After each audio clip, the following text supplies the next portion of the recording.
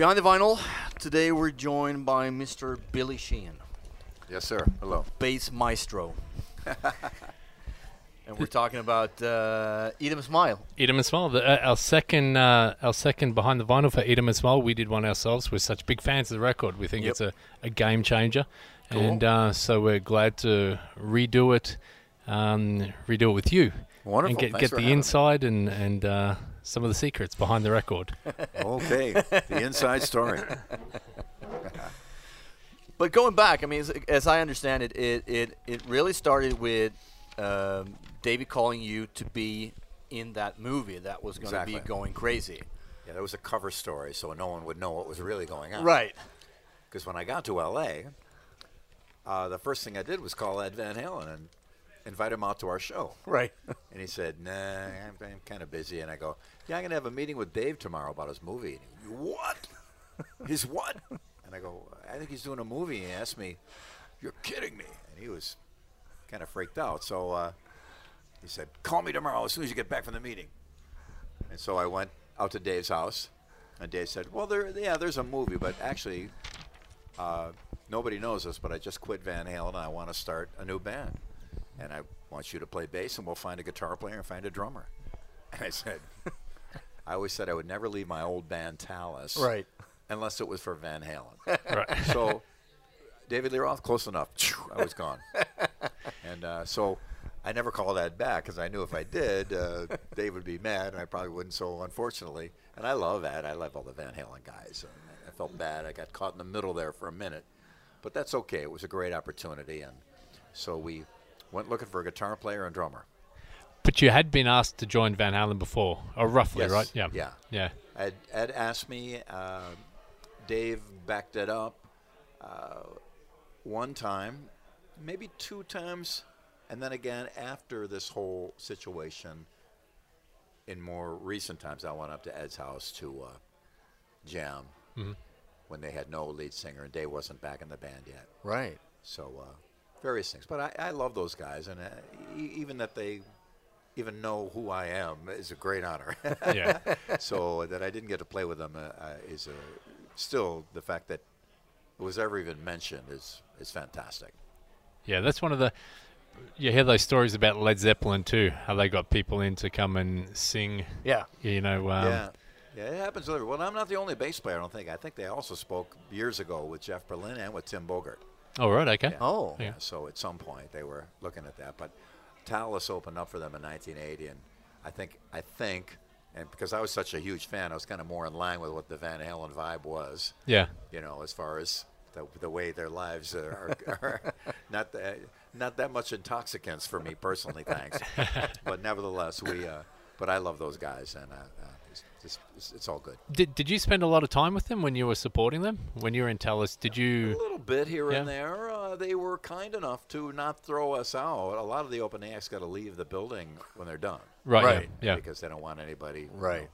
around. Yeah. Because it's their privacy. Yeah. And you never know. Somebody gets in there and starts a rumor or says something, and there's a reason for it. It's not snootiness or ego. Yeah. But they were very kind to us. They let us do a bunch of encores. And for an opening act, that was pretty rare. Yeah. And really cool. They were great with us, and we really appreciated it. Great. Great.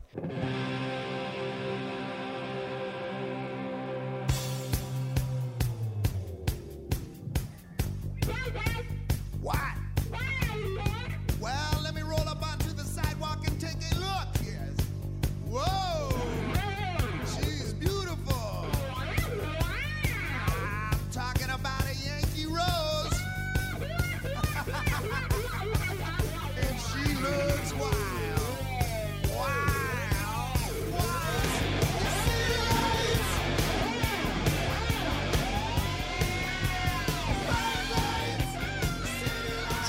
So David calls you himself. David called you himself. Should have come. His people call my people. Okay. And so you see him when you're over there playing with Talus in Whiskey A Go Go, right? You're playing at No, Whiskey we A Go played Go. out of the country club. Played at the country club. Okay. And so the day before, I went out to his house, and all this went down. Yep. Now I was with I'm sorry, this was not the country club. It was at the Palladium opening for Yngwie. Of course, Right. yeah. Yes. Sorry, I had that mixed Yeah. up. Which is right on Sunset Boulevard, right? Exactly. Yeah, cross the road from Amoeba, I think. Yeah, down the street, Yeah. a little bit east, across the street. Now, of course, Dave swore me to secrecy. So here I am with my band doing sound check, and in my mind they're going, well, I just quit, and after this tour I'm going to fly out to L.A. So sure enough, Dave comes to the show that night. So a couple rumors started floating around already, but nobody knew for sure. But he was great at keeping the whole thing a secret. So I got done with that tour. He flew me out, and we got to work. Excellent. And you got to work just you and Dave at that stage. Yeah, we worked on a couple things. He had some ideas from a couple other songwriters. And then Steve Stevens was the original choice for guitar. Mm-hmm. And I know Steve and love him, and he's awesome. I think he was a little bit more deeper in the Billy Idol situation, so he didn't want to leave that, which was wise, I think. This is great in that band. So I told Dave, I know another Steve. And I just ran into Steve out at a club, out at the Rainbow, and said to him, there's something going on you might be interested in. He goes, I think I know what you're talking about. We both kept it a secret. So sure enough, we had him down, and Steve Vai was just perfect because he had the Zappa sense of humor, and he was just a spectacular player, and so that worked out great. And then Dave sent me and Steve out into the wilds to find a drummer, and we found Greg Bissonette, and he was the perfect guy, and we were off and running. But what was your sorry to interrupt? What was your connection to Steve Vai? How did you know him Steve and I were on beforehand? the same label as Talus was. Right. Okay. Relativity Records in New York City. They distributed his stuff too. Yep. So actually, when his first little solo single came out, the Attitude song, the record company got us together, and maybe we were going to play together or record together, do something together anyway. They thought it would be kind of a cool idea to hook us up. So, and I thought it would have been too, but. Fortunately, it happened with Dave, which is a much bigger situation. Relativity, wasn't that Paul Bebo? Do you know a name, Paul Bebo? No. No, okay. No, I was wondering about that whole movie because that script leaked like last year, I think. So I just printed it out and went through the script. It's a pretty funny script. Yeah, I have the original copy. Yeah, but did you read through it back then and get the story of it, or? Well, we were all the clothes you saw us wear on the Eat 'em and Smile thing and in the video. That was all clothes for the movie. Right. Because we were in Dave's office at one point, and the movie business is even more cutthroat than the if you can believe it. It's even more. So something happened with somebody at the movie company. I think it was Columbia Pictures or something. And there was a little bit of a battle, and they decided that they weren't going to fund the movie. And we were in the middle of all the songs. Basically, were for the movie. Right. Going Crazy from the Heat. Right. That was part of the movie. So, and I remember I said to Dave, you know what? So what? We got great songs. Let's go out on tour, and and I don't know if he listened to me or we had shut me out or whatever. But that was my point of view. Let's go out and do it. So sure enough, we did. Not under necessarily my suggestion. He was probably his plan all along anyway. But so that was cool. So we utilized what we had from the movie and as far as costumes and enthusiasm. But we were all really into it and having a blast. We weren't even thinking too much about the movie. I mean, Dave, he was working his ass off every day. Right, yeah. Working on stuff and casting people and all kinds of things. So when it came to a hall, it was kind of a drag because he put a lot into it. But then we were, as a band, myself, Greg, Steve, and Dave, we would hang out in the basement of his house before, during, and after rehearsing and writing songs, and we had the greatest time ever. I remember you told me, because I interviewed you at Sweden Rock Festival, you told me that you drank leftovers Us Festival beer. Skunk? Yeah. Us Festival beer. What's skunk? That means when it's been around too long, it starts to smell bad. And we would drink this skunk beer and tell stories, and Steve had his Frank Zappa stories, and Dave had an encyclopedia of brilliant, hilarious stories. Greg, too, and my stories, and we had a riot. It was really just an incredible group, friendly camaraderie, like a real band. It was fantastic. Really great stuff. And you heard the stories about Dave being upstairs and hearing you guys jamming downstairs. True. And then running down and saying, hey, that sounds like a verse. Like, now give me a chorus. Yeah, that's a good chorus. Now give me a... And he literally would do that. And, we would come up with riffs and lines, but they weren't songs. And when Dave would put them together, he'd say, okay, this is good, that's cool, let's use that. And then he'd figure out the vocal lines, the lyric lines to it. So he was instrumental in making the record happen and instrumental in the writing. But what was he, when you were, writing songs, was he then, Was he playing guitar or anything like that? No, he would just listen and hang out, Right. and and see what he was kind of producing. Yeah, in a way, yeah. pre-producing the record because he would choose what he felt was good. That's kind of cool. Make it a little more ZZ Top, like a boogie groove. Okay, cool. But speed it up. Okay, all right, and we would do it. And he had great suggestions. Even on the tour, some of Dave's suggestions were legendary. When we started, Steve would do his guitar solo. Pretty cool, great. I do my little bass thingy. Okay, great. And but Dave said, it's not working. It's not entertaining enough. You should guys should do like a battle. Where Steve starts playing, you run over, stop him. He pushes you aside, you play, back and forth, and we did, and people loved it. And it turned something that would be, kind of self-indulgent noodling into an entertaining part of the show, which we had a riot. And we saw a lot of bands copy what we did too. It was hilarious, but that was Dave's idea. Make it like a battle and like a tractor pull, at a county fair, And so he always had brilliant ideas on things. Cool. But that's another thing with the album, that the bass is really it's really up front. Cool. On the album, and there's a couple, you're doing a couple of solo things in what is the Elephant Gun and stuff like that. And that is really cool. Yeah, it was and not my doing so much. I was just there to.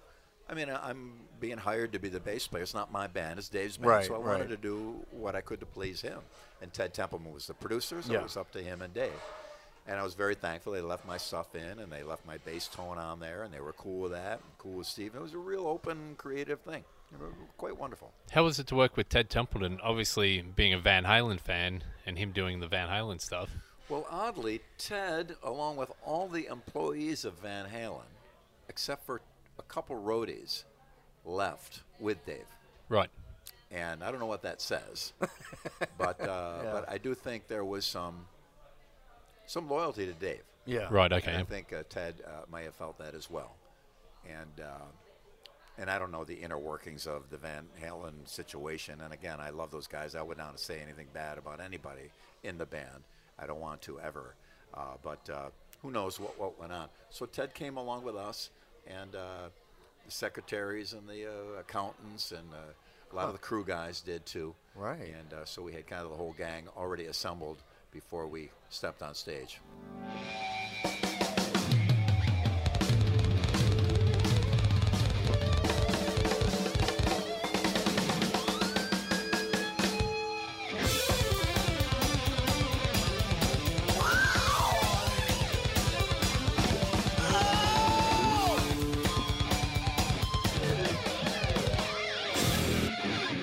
So going in, can you remember the first songs? First songs you did? No, I don't remember but I do know we did it at Fantasy Studios, initial recording, which Mr. Big later recorded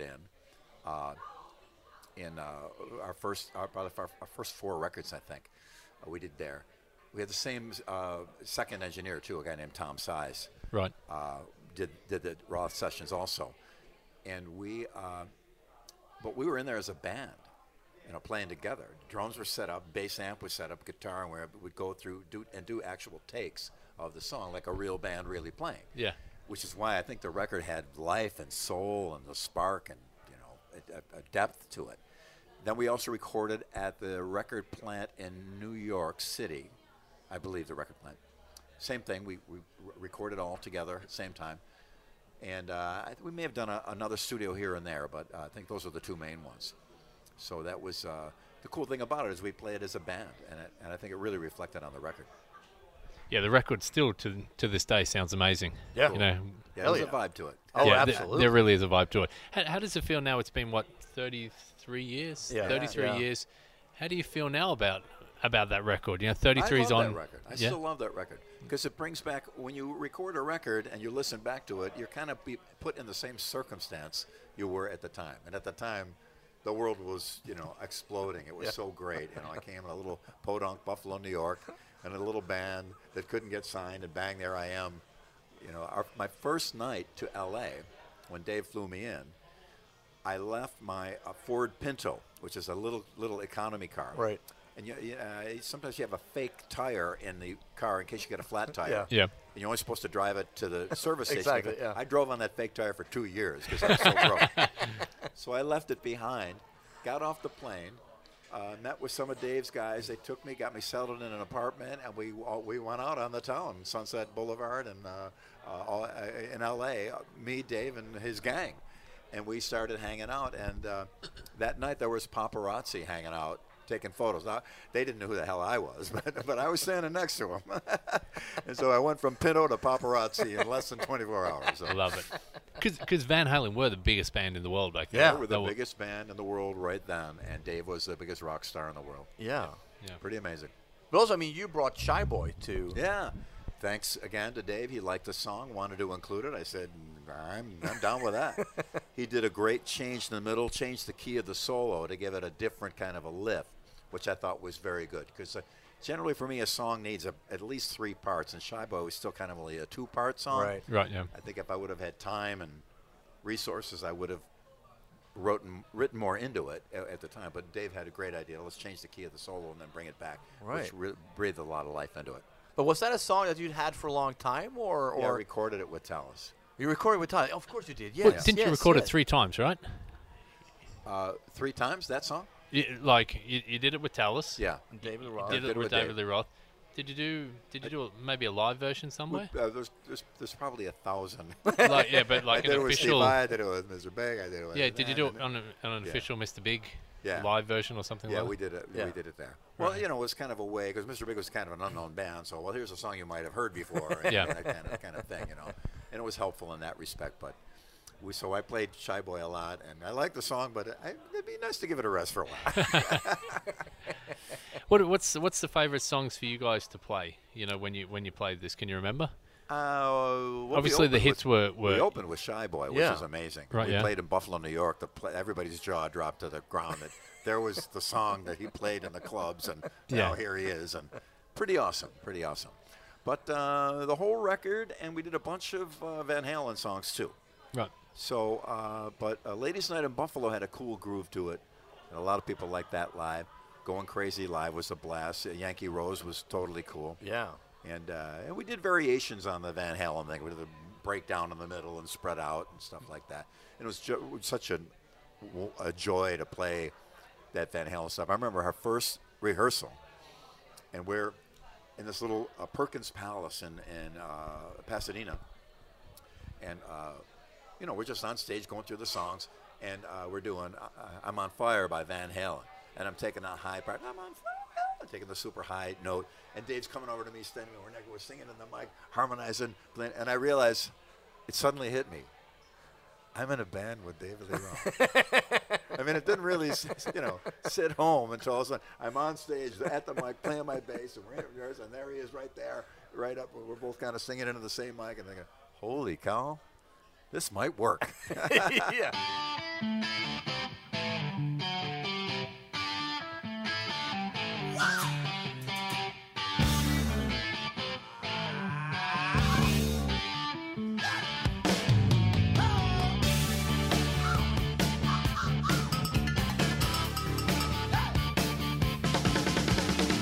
Well, here I'm rolling down another sunny highway, beating the sun from the heat. That's the funny thing with the song "On Fire" because I remember talking to it was the photographer for the first Van Halen album, or it was Noel Monk, their manager. Yeah, I know Noel. Who said that because they used to open their shows with "On Fire," but on that first album, it's the last song on the album. He always sorry. wondered about that. How come? How not Yeah, kick off when with that one? sequencing is kind of an art in itself. Yeah. Sometimes you don't want to give away the best stuff. Yeah. Sometimes you want to do your best up front so you catch everybody. It's kind of it's the same way as editing a movie in many Right, ways. yeah. What scenes go where, kind of a situation like that. But also there was that Kim Mitchell song. Yeah, I had brought was in that fully recorded? I think the music was recorded. I don't think Oh, Dave okay. ever did vocals Right. for it. Kids in Action it was called. Yeah. And I loved Kim, and I loved his songs, and I just thought, this is a great piece, and I think it would do really well. Dave liked it. There was another song I brought in that I suggested from Rory Gallagher. Right. Secret Agent. Yes. Great song. Yeah, yeah. What a boogie fast. And I know Dave liked those fast boogies. And Yeah. He loved it. We never got to that either. So that was cool. Nice. But also, I'm wondering, a song like "I'm Easy," Yeah. do you think that is the kind of style of music that is like Dave's absolute favorite down deep? That kind of, I don't know, because he's really into that kind of those songs. Yeah, but he was an elephant gun, too. Yeah. Yeah. And I think that Dave is smart enough to know that you can't just put an album of screaming up-tempo Right, yeah, boogie. yeah. You need to move around, and like editing a movie, you got to have a love scene and a Yeah. car chase, and the cops break down the door, and a flashback to when he was a kid. All that stuff you need in a movie. So Yeah. similarly, that's kind of cinematic that Dave would do that in that on the Eat 'Em a Smile record. Yeah. It's also the song, and I just not realized, but I thought of it today listening to the album. The song "Big Trouble." Yeah. When he's singing, it kind of has like a rap flow or like a little hip bit. hop flow, a bit of little that, bit. like he's talking over the music Yeah. in a way, Yeah, very which much. is pretty cool. Yeah, he kind of, and I know Dave. That's why I went out to the Skyscraper record. He knew that the dance thing was coming in strong, Right. And that rock was going to get, a black eye. Rock was going to get pushed aside a little bit, not completely, but pushed aside. So it was very smart of him to try to embrace that. But unfortunately, when you straddle the fence, the rock guys hate you because you're dance, and the dance guys hate you because you were rock once. Yeah. Yeah. So if it would have worked, it would have been the most brilliant thing in the world. And Yeah. He would be the king and we would all be his subjects. Unfortunately, it did not. But Right. I give him credit for having the courage to take a chance. Yeah. For an artist to take a chance when the sure thing is going to guarantee you sold-out arenas and lots of money. But you say, you know what? Let's try something. So I got to give him credit for having the guts to try something different. So Yeah, absolutely. Yeah. I quite enjoyed Skyscraper. I thought it was a great record. Yeah, you know? absolutely. Yeah. Yeah, it was not my favorite. Yeah. No. I didn't even listen to it for about 3 years. Oh, you Wow. didn't? Right, yeah. Yeah. Wow. And no offense, I know a lot of people, that's my favorite record in the world, and I got good for you, and thanks for listening. Well, when did you leave? You left on that tour. Right obviously. after that record. Right. Yeah, yeah. Yeah, where the record was done, I was out. Okay. And during the recording, it was just not the same. And Right, that's yeah. why I emphasize on the Eat 'Em Smile, we're together as a band. Skyscraper, they'd lay down the drums without anyone else there, and then I'd come in and put bass down Right. by myself. Yep. And then a week would go by, and then I get another call, and I go in and put bass on something else. And Right. Yeah. then he wanted to hire studio singers to come in and sing all the background vocals. And I thought, man, I've been singing since that first day I walked up on stage. Yeah. And so so I said, you know what? And I found a vocal coach in L.A. and I just started, you know what? I'm gonna sing even better. I'm gonna find a vocal coach. And sure enough, this woman is a great coach, and really, my range increased, my accuracy increased. So thankfully, he changed his mind and brought us in to sing the background vocals in the end. Right, yeah. All right. Which I was glad at least we got to sing on the record. But it wasn't really that group effort. It was an individual effort, and the mood was darker. Oh. It Right. wasn't a fun, friendly. There was no partying, hanging, Right. kind of thing going on. Right. And I felt bad. I do think it was the influence of some people around Dave. Right. Right, In okay. my Right. humble opinion. Right. But because I know Dave pretty well, and I love the guy, and I think he's a good man. Yeah. So I do think a lot of people talked him down that dark road. Yeah. Right, yeah. yeah. Yeah. Because I mean, the Eat 'Em a Smile tour was a huge We had a success. riot. Yeah. It was a blast. A couple times there were a couple words about a few things here and there, as there is with anybody in any band, but comparatively, almost none. Right. Almost none. It was a fun thing. I always wondered because the stage was just enormous. Do you know? Because the stage there's a similarity with the 1984 stage that Van Halen used. Yeah. Do you know if he took anything of that? Well, he used the same guys. Yeah. I always Same wondered guys. about that because it was kind of the same with the amps and the different levels and all that. It kind of looked the same. Yeah, and the guys that designed that stage kind of created that look to some degree. Right, So yeah. they just continued it on. Right. And I remember I saw there was a Bon Jovi video that came out right around the same time. And as soon as it came on the TV, I thought, oh, great, here's Eat 'Em and Smile. Hey, wait a minute. And then it was a direct copy, not only of the video, but also of the way the stage looked. And, Yeah. you know, so but you can't patent something like that. Yeah. Everybody's entitled to use it if they want to use it, borrow it. As a bass player, I take from all kinds of musicians. I try to give them credit, though.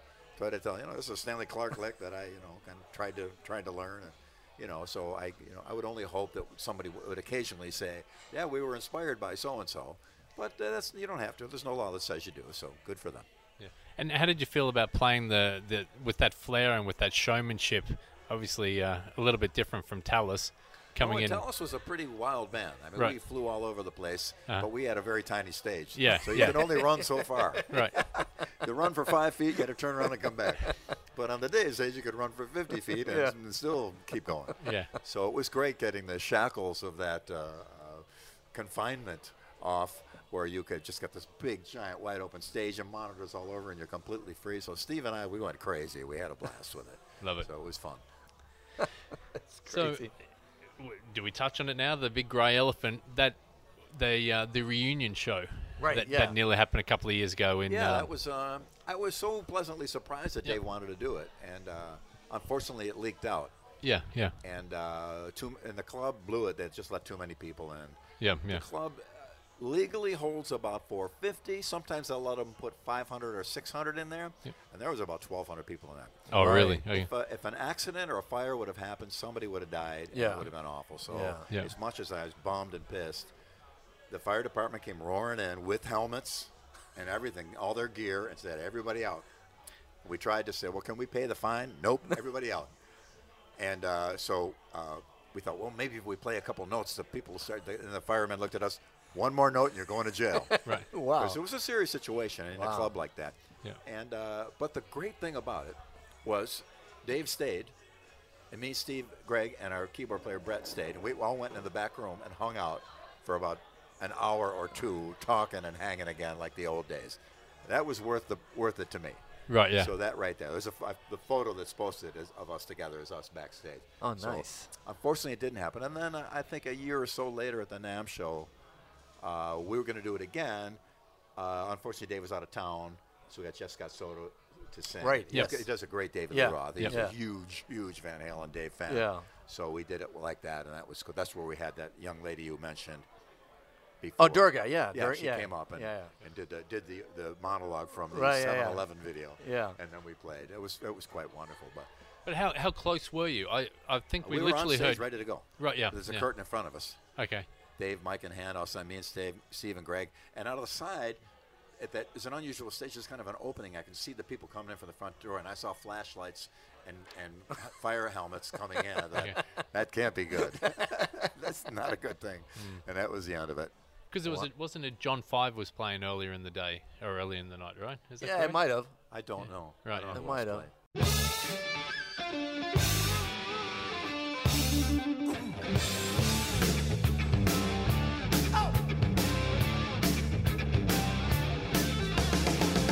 I was born in a trouble again. Build a town, be proud to show. Give the name Tobacco Road. Oh, that's another thing.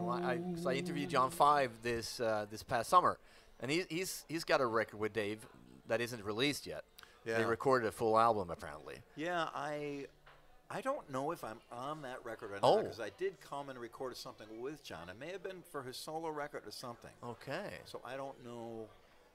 I don't want to start any stupid rumor, No. but I did briefly have Right, some interaction right. with John 5. Not with Dave necessarily. Right, musically or right. anything like that. No, but what John said is, and he's told this story many times, that he came in, recorded all the guitars for that album, and then he was, because he was heading out on tour with Rob Zombie, I think, and he said he was really pressed for time, and then Dave said, okay, great, we're just gonna lay down the drums for it, and I think the engineer said, but there's no click track, or something.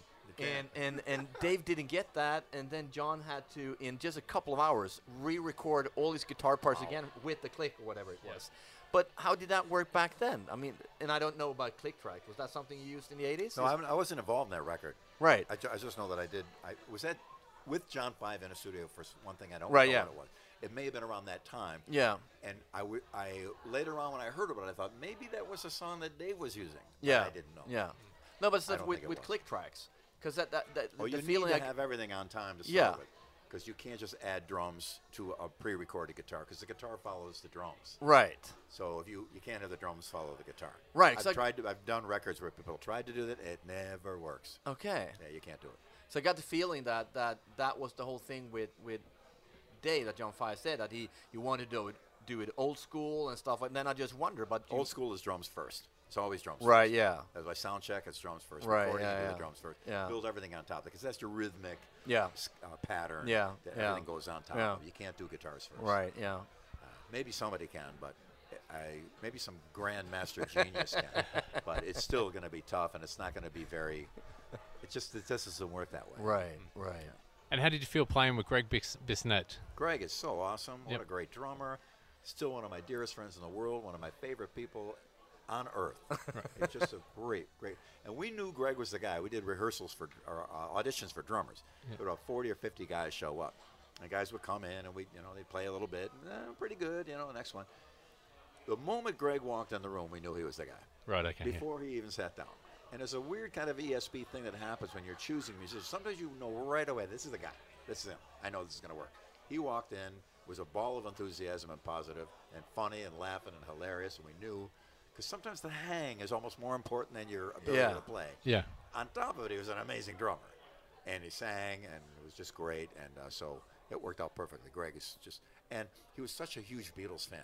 Right. He's just so into the Beatles, so much into the Beatles. And look what happened. Lo and behold, he ends up, he's drumming for Ringo Starr. Yeah. So watch what you wish for, because you might just get it.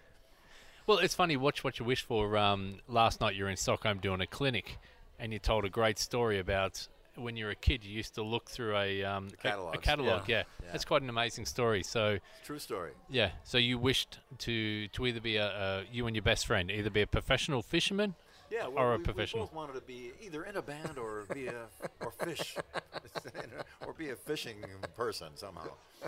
And in the end, I got in the band, and sure enough, he ended up being a person who fished for a living, and he demonstrated sporting goods and fishing gear, and he was also a trick shot. You could throw a little, like a bottle cap into the air, and he would shoot it out of the air. Oh, really? It was a genius cool. trick shot. So that became his life. So he got what he wanted, I got what I wanted. It was a beautiful thing. I love it. I love it. I got a couple of questions. Edom and Smile done? I got a couple of. Just one more question Yep. about Edom Sure. Smile, because I sent a message to Durga McRoom, who had done. She did background vocals for Pink Floyd and so on. She said that around the time for Edom and Smile, I think it was that there was a listening session, and she got the job walking around in really high heels with two little people on leash, handing out flyers or something. Do you know Never anything saw about it. that? There may have been a listening party. Yeah. Dave didn't invite me. No. But Dave would do a cool thing once in a while. He'd have a cassette of one of the songs, and he'd be in his office. We had an office right on Sunset Boulevard, and like the cleaning crew would come in, and usually Mexican guys, doing labor, doing their thing.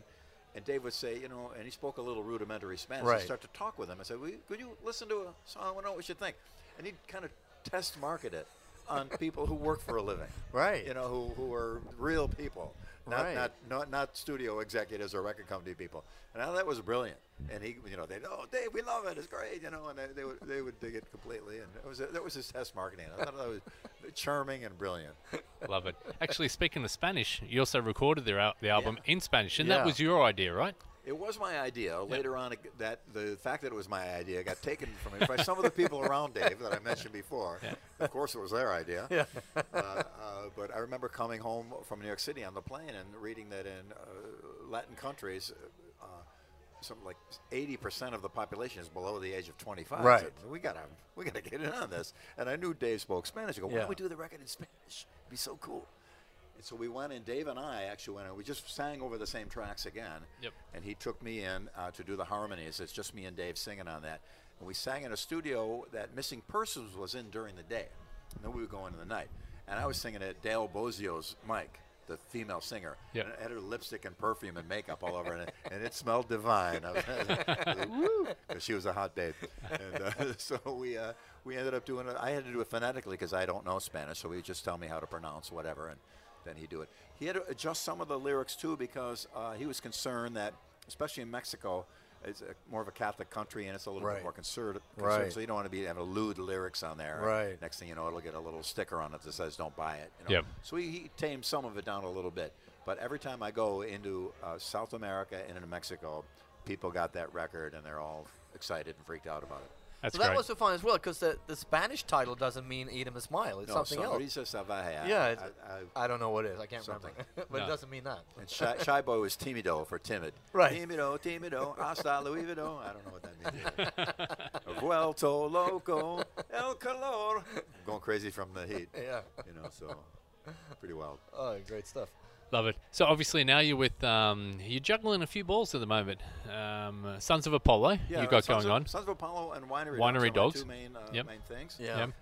I'm also doing a solo record with Ray Lugier, who played with Dave for years. Oh, Oh, right, he's with yeah, Korn Korn, now, right. yeah. Yeah, we got a lot of great Dave stories, and it was just hilarious stuff that he went through. Also, it was great times. Well, he was in that band. It was Ray when he was with David Lee Roth. Ray James Lomenzo I think he might have as been well was in that. Right, and, yeah, I yeah, can't yeah. remember the guitar player. I think he might have been a Japanese guitar Bart. player.